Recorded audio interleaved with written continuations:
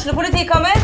Ine Jansen purk. Du purk? The motherfucking bitch. Alt jeg vil å finne ut hva som skjedde med mannen min. Jon Carew. Jeg sikta for noe? Iben Akeli. Det du.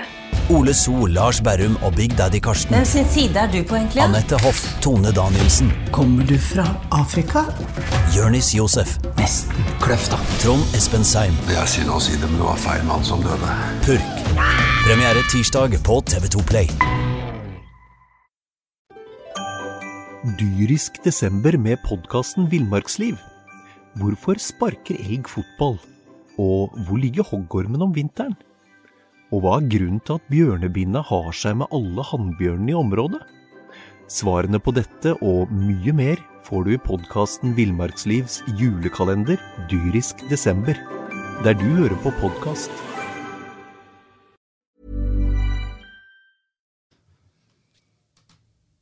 Dere har vært på visning før, gutter. Skulle kjøpe hus. Ja. Og så til slutt så kjøper man noe. Og så kommer du inn i huset dagen etter at du har kjøpt det, og så lekker vasken, og så springer det noen kakkelakker ut av veggene. Det sånn Kåre Ingebrigtsen har det nå? Ja, eller når du har kjøpt en bil, sant? Og så åpner du panseret, så det rust og jævelskap i. Ja, for han sparka i dekka for å sjekke at dekka satt på, men han glemte å sjekke under panseret. Kåre var vel bilselger før, det var han. Han har blitt lurt nå. Han har det. Karma's a bitch. Ja, nei, vi husker jo Kåre Ingebrigtsen som stod og sa, og han brukte vel det uttrykket også, liksom, når vi hadde jo et langt intervju med han i BA når han ble ansatt, og da sa han vel at han ikke tok over noe vrak etter Lars Arne Nilsen. Jeg tror både Kåre og egentlig alle oss andre er nødt til å revurdere om det faktisk er tilfellet, for det ser rett og slett bare mer og mer ut som at det er faktisk et vrak av en spillerstall som Kåre Ingebrigtsen har arvet etter Lars Arne Nilsen. Ja, men ok, la oss si at de skulle være så ræva da. Det er jo Lars Arne Nilsen en mirakelmann, for han klarte jo å få resultater med det her. Ja, han gjorde ikke det nå. Altså, han har jo ikke gjort det nå det siste halvandet året. Han har jo fått de spillerne han pekte på. Han har brukt millioner til å hente spillere.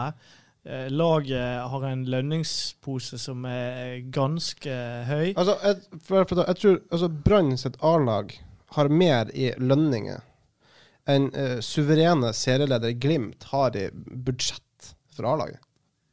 Ja. Jeg mener leste at Brann har rundt 65 millioner i lønnsutgifter. Ja, men det er vel inkludert administrasjonen. Ok, klubben Brann har da mer i... Men liksom, hvor skal vi begynne i dag? Det er så mye å ta tak i. Det er så mye å ta tak i. Noen av de prestasjonene i går, det er så graverende at det er nesten så du burde tvunge spillerne til å betale lønn tilbake. Altså, hvor mye Bismar koster? Hvor mye tjener han i året? Han har vel gått over en halvannen mill, han. Det han leverer, det er tredjedivisjonsprestasjon. Det er helt forferdelig. Ja, nå er du snill, mann. Altså, jeg har sett Bergen Nord spille fotball i tredjedivisjon. Jeg har sett bedre prestasjoner av dine midtstoppere enn det vi så av Bismar Kosta i går. Han er en mann på 1,90 høy og 100 kilo.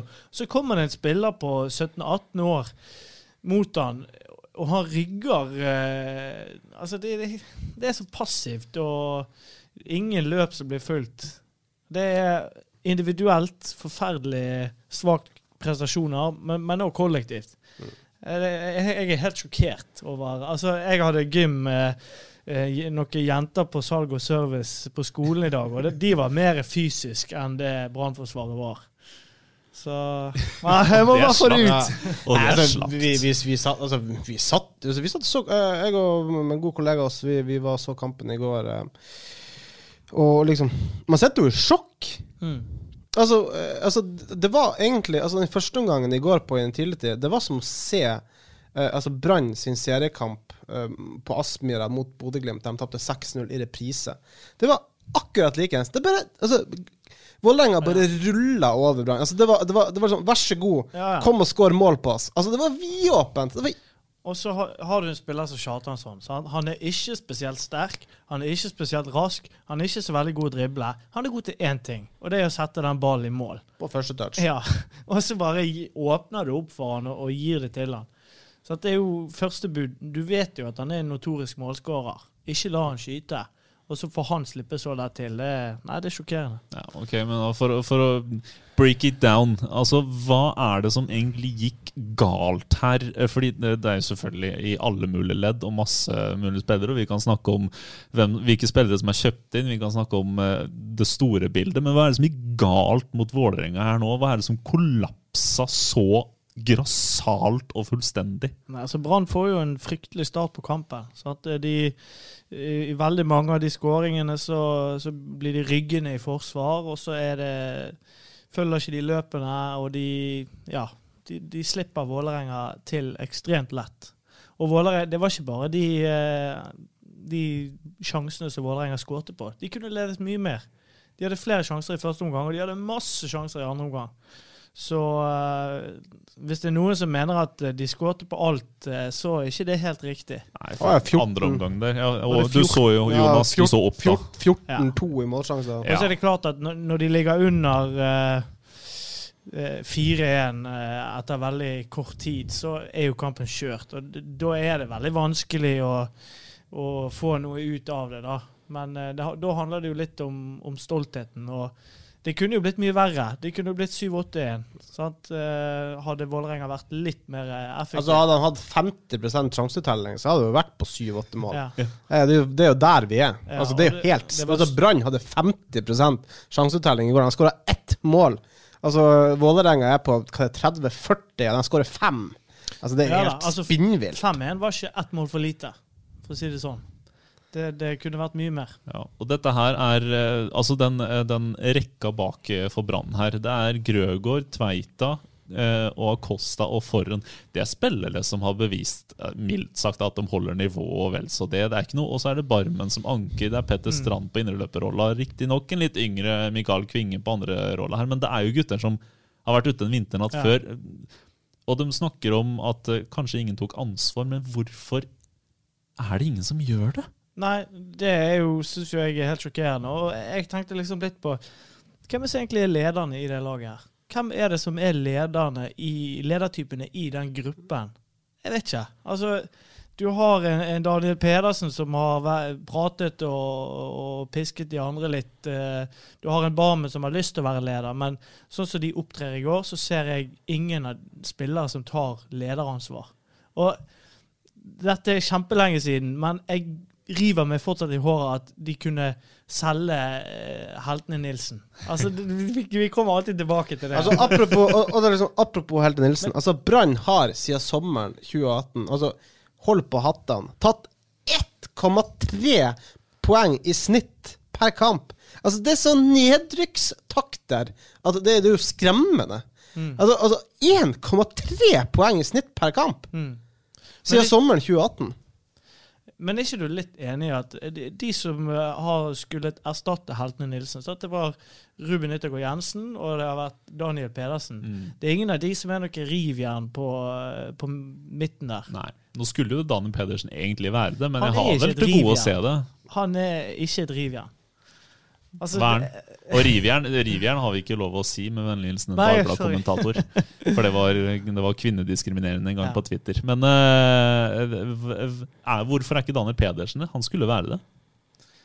Ja, jeg synes ikke at han den spillertypen som altså du må ha en spiller som tetter det rommet mellom forsvar og midtbanen. Og jeg synes ikke at han har de defensive fibrene da. Når Brann styrer kampene, så det en annen ting. Da bør du kanskje ha en spiller som har mer større passningsrepertoar og kan vende spill og sette i gang de andre. Ruben Yttergård Jensen. Ja. Det rart at vi snakket om det i går, liksom, at det jo og det var altså hvis jeg så Robert Taylor jeg tror jeg har sagt det før i podden, jeg kan si det, altså Tromsø må jo sikkert, de setter jo sikkert bare og ler og nippet til karsken over at de fikk Yttergård Jensen i bytte mot Robert Taylor. Altså Jeg har sett, som dere hører på dialekten min, og som jeg har gitt uttrykk for mange ganger, så Tromsø er jo en av mitt favorittlag da, og jeg har sett mange Tromsø-kamper. Ruben Nygaard Jensen har vært vanvittig god for det laget. Det riktig nok første divisjon, men altså, der har vi jo sett det som vi forventet at Ruben Nygaard Jensen skulle gjøre når han kom til Brann. Vi ser en Ruben Nygaard Jensen som dikterer spillet. Han har masse målgivende passninger, eller i hvert fall tredje, siste og alt sånt her. Og så han hadde vært Kåre Ingebrigtsens perfekte spiller på en midtbane som et anker. Men du, når du den er tung for Rune Soltvedt da. Ja. Men når du trekker frem Robert Taylor, vi kan alle være enige om at han har ikke hatt en god sesong i Brann, men han spiller faktisk for et landslag som har kvalifisert seg til EM. Han var god også. Han skåret nå i landslagspausen. Og det er jo litt rart. Men jeg vil jo si at Brann kanskje har den mest overvurderte stallen i Eliteserien. De har den eldste stallen. De har en stall, som jeg sa tidligere, som har veldig høy lønn. Og jeg synes ikke at det er mange av de spillerne som fortjener den lønnen som de får da. Så, og det er en sinnssyk ryddejobb som må gjøres inn mot, og det kommer ikke bare til å ta et halvt år, det kommer til å ta lang tid for å få byttet ut mye av den spillerstallen, for det er for mange der som er i en alder der de ikke er i sin beste fotballalder da. Altså hvis vi skal ta det positive fra kampen i går, så må jo det, hvis det er noe mulig å finne noe positivt da, så må jo det faktisk være at om ikke Mjøndalen og Strømsgodsekampen ga Kåre Ingebrigtsen klare svar, så ga i alle fall kampen i går klare svar på hvem som skal være med videre i dette brannlaget. Jeg tror faktisk at Bismar Acosta, han har spilt seg bakover liksom, i køen som midtstopper. Det er ganske utrolig, all den tid Brann kun har 3 midtstoppere. Jeg tror faktisk nå, venstreback Ruben Kristiansen er foran Bismar Acosta i køen på Branns midtstopperplass. Ja, og vet du hva? Han kan være femtevalg også. Kristoffer Barmen er lansert først sist gang i BT nå av Kåre Ingebrigtsen som midtstopper. For å ta Acosta da, han har kontrakt ut neste år, ikke det? Han har en høy lønn i Brann. Jeg tror ikke at han kommer til å bare frivillig stikke. Nei, jeg tror han kommer til å sitte på den kontrakten. Brann har jo opplevd det før. Det er veldig vanskelig å rydde vekk spillere med høye lønninger. Og sånn er det bare. Så er spørsmålet om du skulle gitt den 3-årskontrakt av dem ga han den gangen. Kanskje ikke sånn retrospekt, men da var han jo god. Da sto han jo da var han jo en av de beste midtstopperne i ligaen sammen med Vito Ormgård. Jeg er faktisk veldig uenig med deg, Lundstad, for vi satt og snakket om at han fikk denne 3-årskontrakten tilbake. Det var vel etter 2018-sesongen, altså 2019. For da var det spørsmål om han skulle dra eller ikke, og han var jo på et eller annet tidspunkt var han faktisk enig med Start om en overgang uten at Start og Brann hadde snakket sammen i hele tatt. En helt utrolig situasjon, men allikevel da snakket vi om, for da hadde vi sett høsten 2018, vi hadde jo sett en Bismar Acosta som viste klare tegn på at han var på vei ned. Altså vi så feil som kom bare oftere og oftere, feil vi ikke hadde sett tidligere, og vi mistenkte jo, og har jo fått det bekreftet, så til de grader at Bismar Acosta var jo en kunstig god midtstopper, fordi at han hadde et spillsystem og en midtstopper ved siden av seg, som gjorde han så utrolig mye bedre. Så det er jo sånn her, at de ga han en 3-årskontrakt, altså det var ingen som skjønte, eller i hvert fall vi som har fulgt Brann ganske tett, vi skjønte det ikke da, med unntak av deg, Lundsør.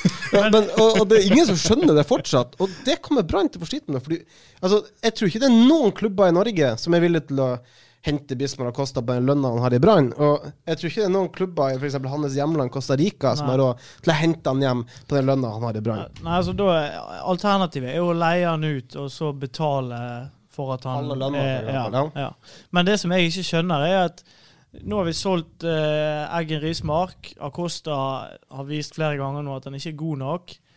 Vi må jo hente tilbake Løfgren. Løfgren som er faktisk ganske god i Sverige. Både Forren og Kolskogen er veldig skadeutsatt. De kommer ikke til å spille alle kampene resten av sesongen. Det klarer ikke de. Men, du må jo hente han tilbake. Men jeg lurer jo på om Brann kan havne i en liten skvis da, i forhold til, for du har en Bismar Acosta på høylønn som har 1 år igjen. Du har en Vegard Forren på høylønn som er på utgående kontrakt nå. Hvis man ikke blir kvitt Bismar Acosta, betyr det at han blir sett igjen, at han må slippe Forren.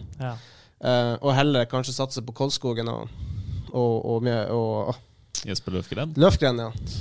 Det jo det som jeg har jo litt sansen for forhånd, men jeg synes jo også, vi har jo sett nok, hva skal vi si, eksempler på at forhånd jo også på tur ned som fotballspiller. Han aldrende, men han har fortsatt... Han har mye ved seg. Ja. Altså, han har jo en fantastisk passningsfot, og når det flyter for Brann, jo Vegard Forhen en fantastisk stopper. Men jeg synes vi har sett veldig ofte nå, når det butter imot, at Vegard Forhen jo en av de spillerne som kan man si, mest delaktig at det blir stygt da. Og så kan du si det at til neste år, for meg så ikke Brann i nærheten av å være og kjempe opp om medaljer, egentlig. Jeg tror at Brann sin stall kommer til å være dårligere neste år enn hva, altså totalt sett, så kommer stall til å være dårligere til neste år enn hva han i år. Så da tenker jeg, ikke det bedre å prøve å bygge et lag på sikt som kan, med unge spillere som kan utvikle seg. Altså se på han unggutten som spilte for Vålerenga, som rundspilte Brannforsvaret. Så han kom opp fra egne rekker. Se på Jens Petter Hauge i Bodø/Glimt. Det så mange eksempler. Patrick Berg. Ja, det så mange eksempler nå i Eliteserien på klubber som tør å satse på unge spillere. Og da utvikler de seg. Og ikke minst så får du har sjansen til å faktisk øke verdien på spillerstallen, for at de blir jo aktuelle for å selge videre. Og da kan de tjene mye penger. Så det bare å slenge tilbake påstanden om at sist gang Brann satset på unge spillere. Hva skjedde da? Ja, men da har ikke det vært sånn, ganske sånn ettertrykkelig skrevet om, kan vi si, at da var det jo alt for ungt. Altså da hadde jeg den yngste stallen i Eliteserien, og da var det vel, altså man hadde ikke den her miksen av spillere. Altså du tenker på nedrykk i 2014. Ja. Og så må emnene må jo være der. Talentene må jo de må ha et potensiale, og sant, du hadde hjelp meg med navnet på han Vålerenga unggutten. Sarawi. Ja. Spilte jo en fantastisk kamp. Tredje gjennom Kjartansson. Det ikke den første gode kampen hans i år, bare så det sagt. Det har vært skrevet mye om han. Han et kjempetalent. Mens egentlig det eneste talentet som utenom Kolskogen, som i Branntroppen, jo Kvinge, og han var ganske usynlig i går. Selvfølgelig veldig vanskelig for han når han får sin første start i en sånn kamp som dette her. Altså i en posisjon som ikke hans da. Men det var, samtidig, de to ungguttene som Brann hadde på benken, det var omtrent ingen som har hørt om de før. På tirsdag så spilte de juniorkamp mot Bergen Nord sitt juniorlag, og de tappte 3-1. Og så plutselig skal de spille mot Vålerenga på søndag. Ja. Altså... Så da stiller jeg litt spørsmålstegn. Hvor talentene i Brann? Hvor godt jobbes det der? Altså, man har jo på en måte nå man har Kolskogen inne, Kvinge inne, og de siste som har slått til og begynt å gjøre seg litt bemerket rundt om jo og også slått til på eliteserienivå internasjonalt, jo spillere som faktisk ikke har slått gjennom i Brann. Ja. De har slått gjennom i Åsane og i Nest Sotra og i... Unntak av Vindheim da. Ja, Vindheim jo den siste. Ja. Han det nyter profflivet i Tsjekkia nå. I Åsane. Det skal jo sies. Ja, det jobbes jo med Ole Digge Blomberg da. Så får vi jo se. Blomberg jo med til Kongsvinger nå i dag og skal spille for Åsane der. Så. Men det vi vet jo at dette forhandles jo mellom... Ja, den der litt interessant, for nå, hvis dere ser på litt sånne der naturprogrammer, så ser dere påfugler og bilder og alt mulig sånt. Mannfolka der gjør seg utrolig lekkere for damene. Sånn holder Rune Soltvedt på nå. Og så spørs det om han lykkes da. Han må gjøre seg lekker, for Blomberg han ikke frelst. Neida, men Åsane gjør seg også litt lekker nå, for du ser det litt i utspillene, sant? Det utrolig mange som ifølge Åsane har henvendt seg. Ja, men det det? Ja, sant, så...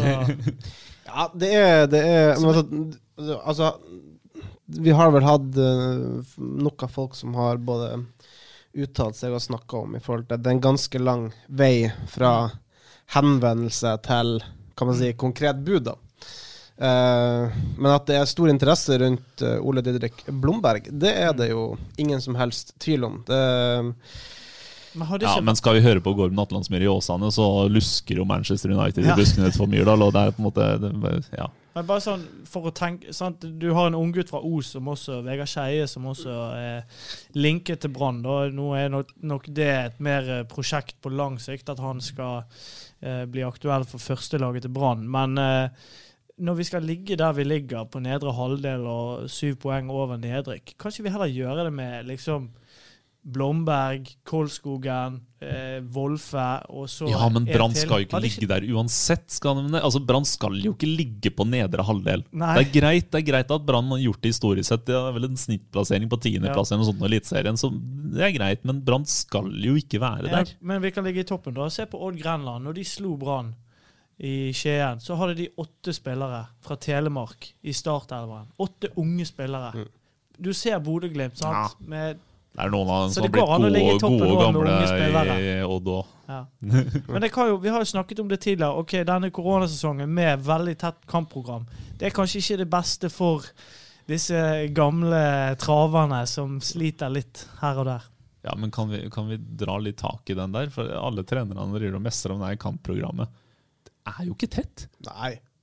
Det er jo ikke tett kampprogram. Det er jo ikke alle trenerne som snakker om det. Det er jo noen i Bergen, til dels Ålesund og kanskje litt i Vålerenga som har klaget veldig på det som er da et tett kampprogram i anførselstegn. Altså, men det er jo en sykdom norsk fotball har hatt så lenge jeg kan huske i forhold til klage på kamper og tett kampprogram og for masse kamper. Kjøss meg i ræva, altså. Og hva er det som skjedde når Brann fikk hvile nå i 2 uker, og halve laget er ute med skade? Det er jo helt utrolig. Der begynner jeg å lure på. Men dere har jo sikkert sett at det har vært en endring i hvordan måten Brann trener på etter at Ingebrigtsen kom inn. De har trent de har trent lengre i alle fall. De har hatt lengre økter. Og det er det som har vært sagt nå, om det er årsaken. Ta første treningen til Ingebrigtsen, så var det jo de trente jo 2,5 timer, noe sånt. Det er jo en time over det, lenger enn man har liksom brukt å ha på det lange økten til Lars Arne Nilsen. Så det er klart, det har sikkert vært kulturstokk for mye, og så er det jo nå flere som stiller spørsmål, altså hvor godt trent er nå egentlig dette brannlaget? Det brannlaget som Lars Arne Nilsen snakket så veldig opp, både før og i starten av sesongen, med at de hadde gjort jobben i koronapausen, og mange spillere var bedre trent enn han noensinne hadde sett dem. Ja, er det noe slik da? Ja, det vet vi jo ikke helt 100%. Ikke sant? Det er veldig vanskelig for oss å bedømme fysiske nivåer. Ja, det der er jo ikke våres, men husk nå, de har jo hatt sånn at ta til Moldekampen for eksempel, så kunne man 3 dager restitusjon før Kåre Ingebrigtsen fikk ha sin første trening, og så spilte de jo mot Bjøndalen, og så 9 dager med restitusjon, og jeg skjønner jo det. Dyrisk desember med podcasten Villmarksliv. Hvorfor sparker elg fotball? Og hvor ligger hoggormen om vinteren? Og hva er grunnen til at bjørnebinna har seg med alle hannbjørnene i området? Svarene på dette og mye mer får du i podcasten Villmarkslivs julekalender Dyrisk desember, der du hører på podcast. Med restitusjoner, men det virker, for oss det virker som Brann har veldig mye fri da. Og når de endelig får 2 uker det stilte vi veldig mye spørsmål i forrige podd da, der de får 2 uker der de kan øve på ting, og så velger man å ta fri i halve koronapausen. Altså, hva skjer med det? Og så ser de tunge ut, og jeg synes det var veldig stor forskjell på Vålerenga og Brann. Vålerenga-spillerne, de er kvikke i beina, det er fart og det er tempo. Mens Brann er liksom, det er mer sånne gamper, synes jeg. Ja, det er jeg også. Jeg synes det er veldig mye sånn, det er så store tempoforskjeller altså på de lagene som er morsomme å se på, sånn som Molde og Glimt, og til dels også Vålerenga. Vålerenga har hatt Glimt. Så er det er veldig mye mer tempo i det de holder på med enn i forhold til Brann. Og det er en Brann-spiller som jeg synes har veldig bra som er veldig godt trent og skal vi gjette hvem det er? Skal vi gjette? Begynner på P og slutter på Etterstrand. Ja. Altså og det blir så tydelig når de andre er på et så enormt mye lavere nivå. Det ser ut så, altså han løper så mer enn alle Brann-spillerne. Og nå løper han jo mot Vålerenga, så løper han jo stort sett forgjeves, for det der presspillet til Brann, det var jo presspillet fra et veldig varmt sted. Det hørte ikke noe sted hjemme, synes jeg. Altså, det rakna jo overalt, og så det jo altså, man må jo legge noe av det på 17 år gamle Mikael Kvinge, men det veldig betryggende da, det ikke, å høre Barmen foran og sånt, og si etter kampen at herregud, det jo ikke den gutten som skal dra noe last, det vi som skal gjøre han bedre, og I dag mislyktes vi. Det var I hvert fall noe å ta med seg da. At de prøvde jo ikke gjemme seg etter kampen, de rutinerte Brann-spillerne. Altså, men Lars Arne Nilsen snakker jo ofte om presspill, liksom, han skal presse, gjenvinne høyt og alt det her. Altså, hvor vanskelig det egentlig? Altså, for du setter jo, altså, vi setter jo og ser mye fotball, sånn som I helga, det var Premier League-start, og det var jo en fantastisk kamp man så da på Anfield da, med Liverpool og Leeds, og du ser altså, et Leeds-lag nyopprykket, null respekt. Altså, så til de grader går I strupen på den regjerende mesteren, som var uslåelig nesten forrige sesong.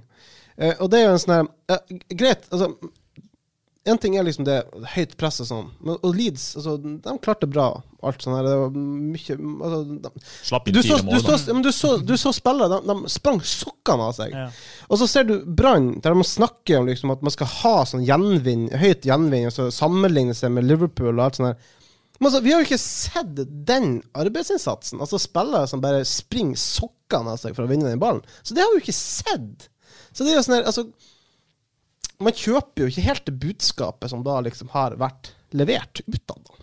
Nei, jeg helt enig med deg. Og det du ser jo at det har jo litt å si hvem som spiller I de rollene da. Og det klart det vanskelig å kjøre et veldig høyt og aggressivt press hvis det Pedersen og Haugen og Barmen som spiller på den midtbanen. Så du må jo bruke det mannskapet på en måte som gjør at de får frem sine styrker. En god ripe I lakken uansett Kåre Ingebrigtsen. Altså, for vi kan jo ikke sitte her og slakte ekstreneren og sånt noe for at den taper 5-1 I Oslo. Altså, det jo noe som gjort feil her også fra Kåre når det går så gærent, eller det bare passivitet og sånt fra stopperne som problemet her? Jeg tror ikke det. Altså, det jo ikke Kåre Ingebrigtsens skyld at Vegard Forren og Bismar Acosta ikke gidder å plukke opp et eneste løp. Ja, men hadde Lars Arne Nilsens Brann tapt 5-1 der, så hadde vi sitter her og slakta Lars Arne Nilsen. Ja, det hadde vi, men det for at det hadde vi sett før. Altså, dette sånn som nå det jo nå det jo første gang vi ser en så helsprekk under Kåre Ingebrigtsen, og da når det skjer med 2 forskjellige trenere, så må man jo kanskje begynne å se på spillematerialet, men problemet her jo at Brann selv har jo hyllet sin spillergruppe. Selvfølgelig må de gjøre det, men de har jo valgt å snakke opp den gruppa og sagt hvor fantastisk bra den og hvor fantastisk det kommer til å bli. Og Lars Arne Nilsen sa jo at misunner jo den neste treneren som skal få lov å jobbe videre med mannskapet her, for det et fantastisk lag. Så det jo ikke et fantastisk lag. Jeg kunne ikke vært mer enig med deg, Jonas. Og det som jeg sier, det den mest oppskrytte spillergruppen I Eliteserien. Og Kåre Ingebrigtsen, han har vært naiv, trodde at det bare å slippe villhestene løs, og så ordner dette seg. Det så mye mer som problemet her, at dette kommer til å ta lang tid å snu. Det blir som å snu et tankskip, rett og slett. Men det var vel ikke det vår brannblogger Rostad, det en stor oljetanker som skal snu seg. Oljetanker, den kan bruke opp til 1 mil på å snu seg, bare kaste inn. Sikkert mer også. Ja, men jeg vet, sånn som, klart jeg fra Nord-Norge, jeg ikke så langt fra Narvik, der man driver og skipper ut jernmalm, og jeg vet jo de her store tankerne, når de skal inn I havna I Narvik, de må skru av motorene og alt sånt her, 1 mil før de liksom skal begynne å gå inn I fjorden da. Så det ganske heftig. Ganske heftig, så hvis det var Brann ikke skrur av tanken, for hva det som venter? Det jo en rekke som gir en og annen Brann-supporter mareritt allerede. Det ikke mareritt, søvnløse netter. Søvnløse netter, og altså, finn fram det du har i skapet ditt, det som ligger innerst gjemt i skapet, som du virkelig trenger en regnværsdag. For hva det som venter? Bodø, Glimt og Molde, og så det KBK, om jeg ikke husker feil, eller motsatt. Bodø, Glimt hjemme, Kristiansund borte. Ja. Molde hjemme. Og så kommer et båndlag, og så tenker du, yes, et båndlag, og hvem det? Mjøndalen! Ja, det helt alvorlig. Det en fare for at Brann kan rykke ned. Nei, jeg mener det. Ja, men seriøst. Tror du de vinner noen av de 3 kampene før de møter Mjøndalen? Ja, men ikke Brann det laget som, den klubben og det laget som plutselig slår til når ingen forventer noe av dem? Tror du Brann vinner mot Bodø Glimt? Ja, ok da. Okay. Altså, det en fare for at de taper de 3 kampene, og da Mjøndalen satt borte der, og Start, de begynt å ta poeng. Start begynt å vinne. Men du mister, jeg tror ikke Bodø Glimt tar gull. Har du snudd? Ja. Der må jeg legge meg flat. Det måtte bare en 6-1-seier over Odd for å... Ja, de tar gull nå. Så ja, okay. Der må jeg rett og slett legge meg flat. Ja. Men jeg mener det helt alvorlig. Det varsellampe, det bør begynne å blinke. For det ser skikkelig mørkt ut. Så ja, 2 tap nå, så begynner man å skjelve litt, og så kommer det noen skader, og sant, vi har en gammel tropp. Så kan det bli ubehagelig utover høsten. Tenk scenariet da. Lars Arne Nilsen, Berge Ålesund, og sånn brann ned. Eller at han, ja, men det kan hende at han drar Brann med ned, sant? Hvis, men altså, det jo ikke... Altså, hvem som kjenner Brannlaget bedre enn Lars Arne? Det jo ingen andre, sant? Han vet jo alle svakheter og styrker i det laget. Og så må vi, altså, og vi kan tenke, altså, Ålesund som har sluppet inn så masse mål, altså, nå har de jo gått fra å slippe inn 4 mål i snitt til å slippe inn noe, kan de ha tapt noe 1-0 i 2 kamper på rad. Så Lars Arne Nilsen jo i ferd med å få orden på ting da. Og det jo bare et spørsmål om tid for han nå klarer å vinne 1-0 i stedet for å tape 1-0. Ja, men han må vinne så mange ganger nå. Ja, men altså, husk det året altså, når Vitt og Wormgård kom til norsk fotball. Ålesund lå fortapt nederst på tabellen.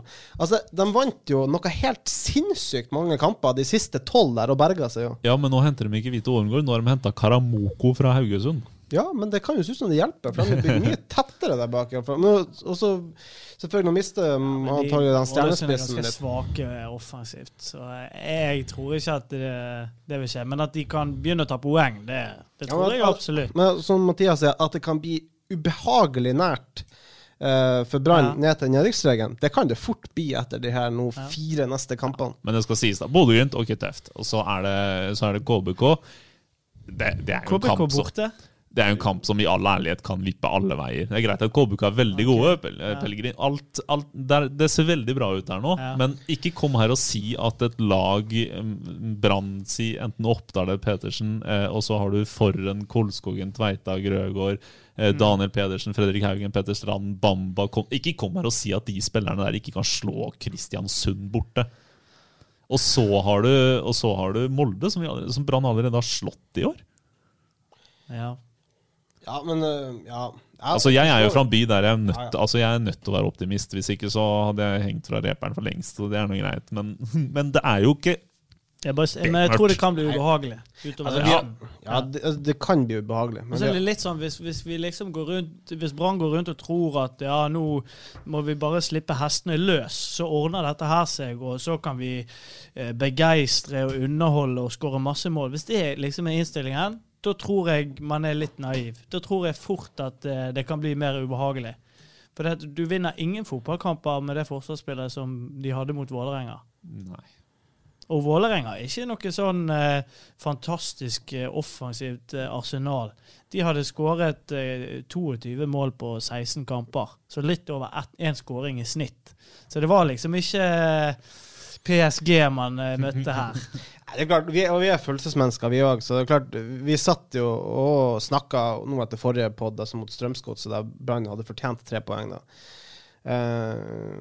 Så de kan jo selvfølgelig, og vi har suttet der og vært negative før i forhold til, nå kommer det en 10 kampersrekke der Brann kun kan vinne 1 kamp.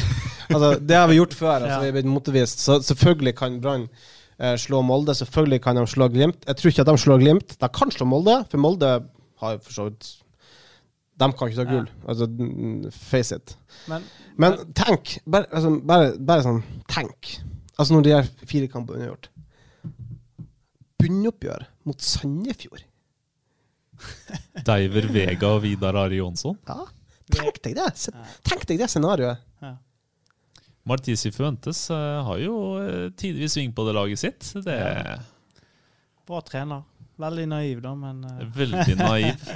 Var vel lansert i podden her som en potensiell branntrener av Mister ikke... Ja. Mister naiv. Ja. Mister ingen gull til Bodø-Glimt. Men altså, jeg har lyst til å ta litt opp... Jeg skrev jo i spalten min at denne kampen mot Vålerenga her, det på en måte et veiskille da. Hvis man vinner denne kampen, så har man litt heng på Vålerenga, og med en veldig god høst så kunne det blitt spennende om en 4. plass. For nå er jo cupen avlyst. Så en 4. plass ville gitt Europa cupspill, og nå går ikke det. Nå er det alt for langt opp. Det kan fortsatt bare være 3. hvis cupen spilles og avgjøres i løpet av våren 2021. Ja, okay. Ja. Kan hende. Ja. Men det, nå blir det en kamp om, mest sannsynlig så kommer ikke Brann til å rykke ned. Det kommer til å gå ganske greit. Men jeg må jo si, jeg har en kompis som heter Jørgen, og han altså, om det er noen som er Brann-fan, så er det han. Han reiser og ser reiste og så masse kamper. Utrolig, altså han er kjempelojal. Og liksom under kampen, så var det opp med mobilen, og når Brann spiller. Det ville vært helt utenkelig for han å gjøre det, men jeg merker på han, og jeg merker det på andre, at folk bryr seg ikke like mye om Brann som de gjorde før. Og det er kjempetrist. For det at bergensere, det skal være mye mer entusiasme og engasjement.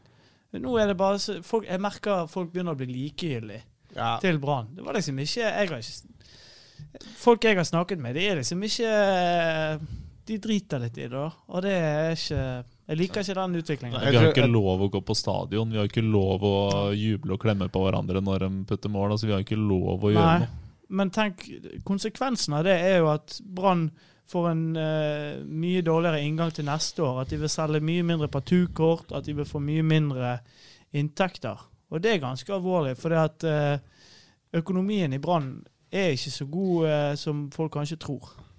Og det der har vi jo faktisk nevnt, kanskje ikke i podden, men i hvert fall ute på kammerset. Altså, tenk nå hvis de ikke får lov å ha tilskuere fra starten av sesongen.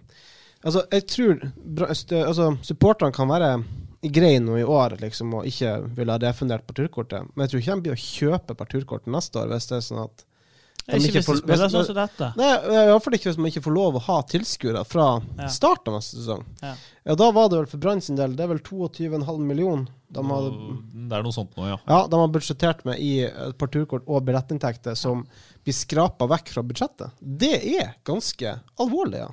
Ja, men så er det jo koronastøtte fra regjeringen så lenge da. Så spørs om det er neste år også. Ja, men får de da alt de egentlig skulle hatt da? Nei, man får jo en del. Altså, Brann blør jo penger i år, det sier seg selv. Men det blør ikke 22 millioner. Men det er kjempefarlig at folk ikke bryr seg om Brann. Ja, at Brann ikke er relevant, at det ikke er viktigere enn de 22 millionene. Ja, det er det. En annen klubb ingen bryr seg om er Øygarden. Jeg synes det var litt stygt sagt der. Ja, men de selger jo ikke ut. De selger jo ikke ut de 200 billettene de har lov å selge en gang. De ligger bånd i bøtta i første div, det vil si over hvem ligger de over nå? Nei, ikke HamKam. De ligger helt Strømmen. Sist. Nei, de har vel ett lag. Ja, sant. Jeg tror de ligger helt sist. Det er bånd i bøtta i Øygarden. Det er krise. Og de spiller i kveld, så vi skal ikke evaluere dem for mye. Men der brenner det på dass, altså. Ja, brenn på dass. Jeg tror hele dassen står i full fyr, altså, for å si det sånn.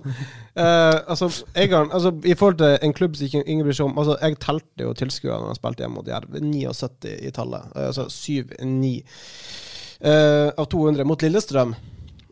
Så kom det jo en buss med bortesupporter, eller om det var en buss, det kom masse bortesupporter, for da hadde folk på Lillestrøm hadde stått og kjøpt billetter til kampen, for at det blir ikke solgt ut her. Så det jo en klubb som I en ganske alvorlig krise. Det mangler 2 millioner kroner for å I det hele tatt kunne betale sine forpliktelser. Så det jo utvilsomt spennende det som skjer ut på Strillelandet. Og hvis de ikke klarer å karre seg over nedrykksstreken på disse rundene, det vel halve sesongen gjenstår, så tror jeg jo kanskje at dette Øygarden-eventyret jo over før det I det hele tatt fikk starte. Du ser jo litt hvor viktig de menneskene som var, altså Steffen Landro, Arve Haukeland, hvor viktig de menneskene faktisk var I å holde den klubben oppe. Så hadde du noen I styret der som også bidro til å redde ganske greit inn hele tiden. Ole Kortveit hadde et fint eksstyreleder. Han hadde et fint sitat etter at de var ute for rettssalen for 27. gang etter en konkursbegjæring, så sa han at vi har kontroll på gjelda, vi har bare ikke råd til å betale den I. Ja. Nei, altså, jeg sånn tenker det må gjøre ganske vondt for Steffen Landro, det som skjer nå, for at Steffen sa jo I fjor, også før sesongen var slutt, når Sandnes Ulf begynte å vise interesse, at altså, han følte ikke han kunne forlate hjertebarnet sitt, altså Nessotra, før han visste at den klubben kunne klares uten han da. Og det litt sånn United-greier, når Ferguson ga seg, altså, han ville jo at de andre andre som var der skulle altså ta arven videre da. Men så ga klubbdirektøren seg, og så kom Moyes inn og sparket I hele trenerteamet. Litt sånn nå, for at Steffen Landro hadde ikke regnet med at Arve Haukeland, altså primus motor nummer 2 etter han selv, og ikke minst styreleder Kortveit, altså de menneskene som har jobbet for den klubben, at alle dem skulle forsvinne på en og samme gang, det var krise for Øygarden. Og så kan Men det jo det som faren når en klubb blir veldig avhengig av enkeltpersoner. Ja. Da blir det veldig sårbart når de enkeltpersonene drar. Men det jo sånn det når man driver en klubb uten at det livlaget. For vi må jo være så ærlige når man sier Nessotra ble jo bygd på at de lå midt I oljegryta, kan vi si, på Ågotnes. Det har jo aldri vært en klubb med mye tilskuere. Jeg har dekket dem siden 2015. Jeg har aldri opplevd at det har vært bra liv på Ågotnes. Nå var jeg riktig nok ikke der når jeg spilte hjemme mot Brann I 2015. Men det jo, altså... De hadde en liten periode etter at de kom opp de første gangene der. Da var det litt folk, og når de røkka opp under David Nilsen, da var det litt folk der, men det har aldri vært 2000 der. Men det jo ikke folk som bor der ute, så det jo ikke naturlig at det der toppklubben på Sotra skal ligge. Så om 5-10 år så tror jeg at Sotra hovedlaget der ute, eller det jo nesten det nå. Det nesten det nå, og det klart, dette prosjektet var jo I utgangspunktet skutt ned da Sotra sa at de ikke ville være med videre. Eller ikke ville være med I prosjektet. De må jo være med videre, de var jo aldri med. Når de ga beskjed, for endelig beskjed at de ikke skulle være med. Da var jo egentlig dette prosjektet dødt, for hvordan 4-5 femtedivisjonsklubber skal klare å snekre sammen et topplag, det lurer jeg fortsatt på. Og det var Sotra som var viktig å få med der, med sett anlegg, sine midler, sine ressurspersoner, alt det her.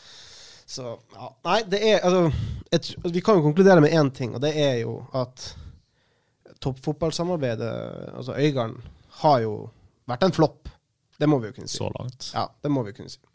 Jeg har sett noen tankskip bli snudd før, og det kan alltid bli snudd dette ikke tankskip, dette en småbåt. Dette en småbåt, så den kan snus. Ja. Jeg har gått rundt med Vittiolje med 9,9 hester før, så det har gått fint. Ja. Men det jo det som fordelen og ulempen med å være en klubb der det få personer som styrer, for da det kort vei mellom beslutningstagerne. De kan gjøre mye, men så blir du også sårbar, for at du har ikke den organisasjonen og det fundamentet da, som for eksempel Sotra har. Eller sportsklubben Brann, som vi skal lide oss gjennom neste helg med også. Da får vi se om de klarer å gi oss noe annet enn et akutt behov for å trekke inn I skjenkeskapet. Altså, jeg vil jo bare avslutte helt med å si at altså, nå har vi mye av denne podden som blir ganske lang da, til å snakke om Brann sitt lag. Og jeg synes jo det jo interessant å se hvordan alle de her LAN-haters, LAN-haterne som vi fikk kjenne på vreden til kamp etter kamp etter kamp, hvordan de nå har vendt sitt raseri mot Rune Soltvedt. Det en situasjon som kan bli spennende å følge, for nå det veldig mange som begynner å skrike etter sportssjef Rune Soltvedts avgang. Vi snikker sammen også noe redaksjonelt på dette vel as we speak. Vi har en kollega som prøver å få fatt i Rune Soltvedt, i hvert fall så får vi se om han lykkes, og så får du lese mer om det på ba.no. Vi takker for følge, og så håper vi at dere henger med, og at det ikke døddrukne hele gjengen neste mandag. Takk for i dag. Ha det bra. Hei da. Dyrisk desember med podcasten Villmarksliv. Hvorfor sparker elg fotball? Og hvor ligger hoggormen om vinteren? Og hva grunnen til at bjørnebinna har seg med alle hannbjørnene i området? Svarene på dette og mye mer får du i podcasten Villmarkslivs julekalender Dyrisk desember, der du hører på podcast.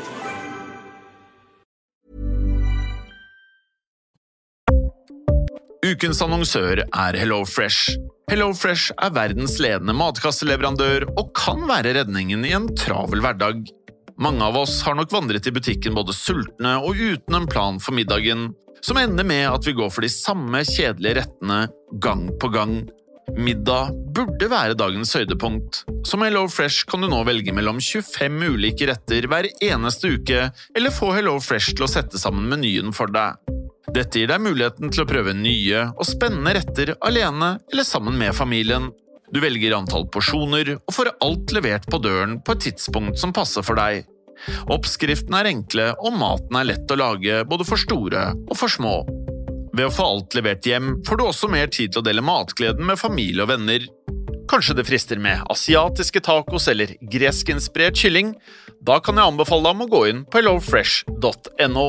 Her kan du bruke koden fotball og få opp til 1779 kroner i rabatt på de første 5 matkastene hvis du ikke har prøvd HelloFresh tidligere. Du kan også bruke rabatten hvis du har vært kunde og stoppet abonnementet ditt for 12 måneder siden eller lengre. Gå inn på hellofresh.no og bruk koden fotball. Har du et enkeltpersonforetak eller en liten bedrift? Da du sikkert lei av å høre meg snakke om hvor enkelt det med kvitteringer og bilag i Fiken. Så vi gir oss her, vi. Fordi vi liker enkelt. Fiken, superenkelt regnskap.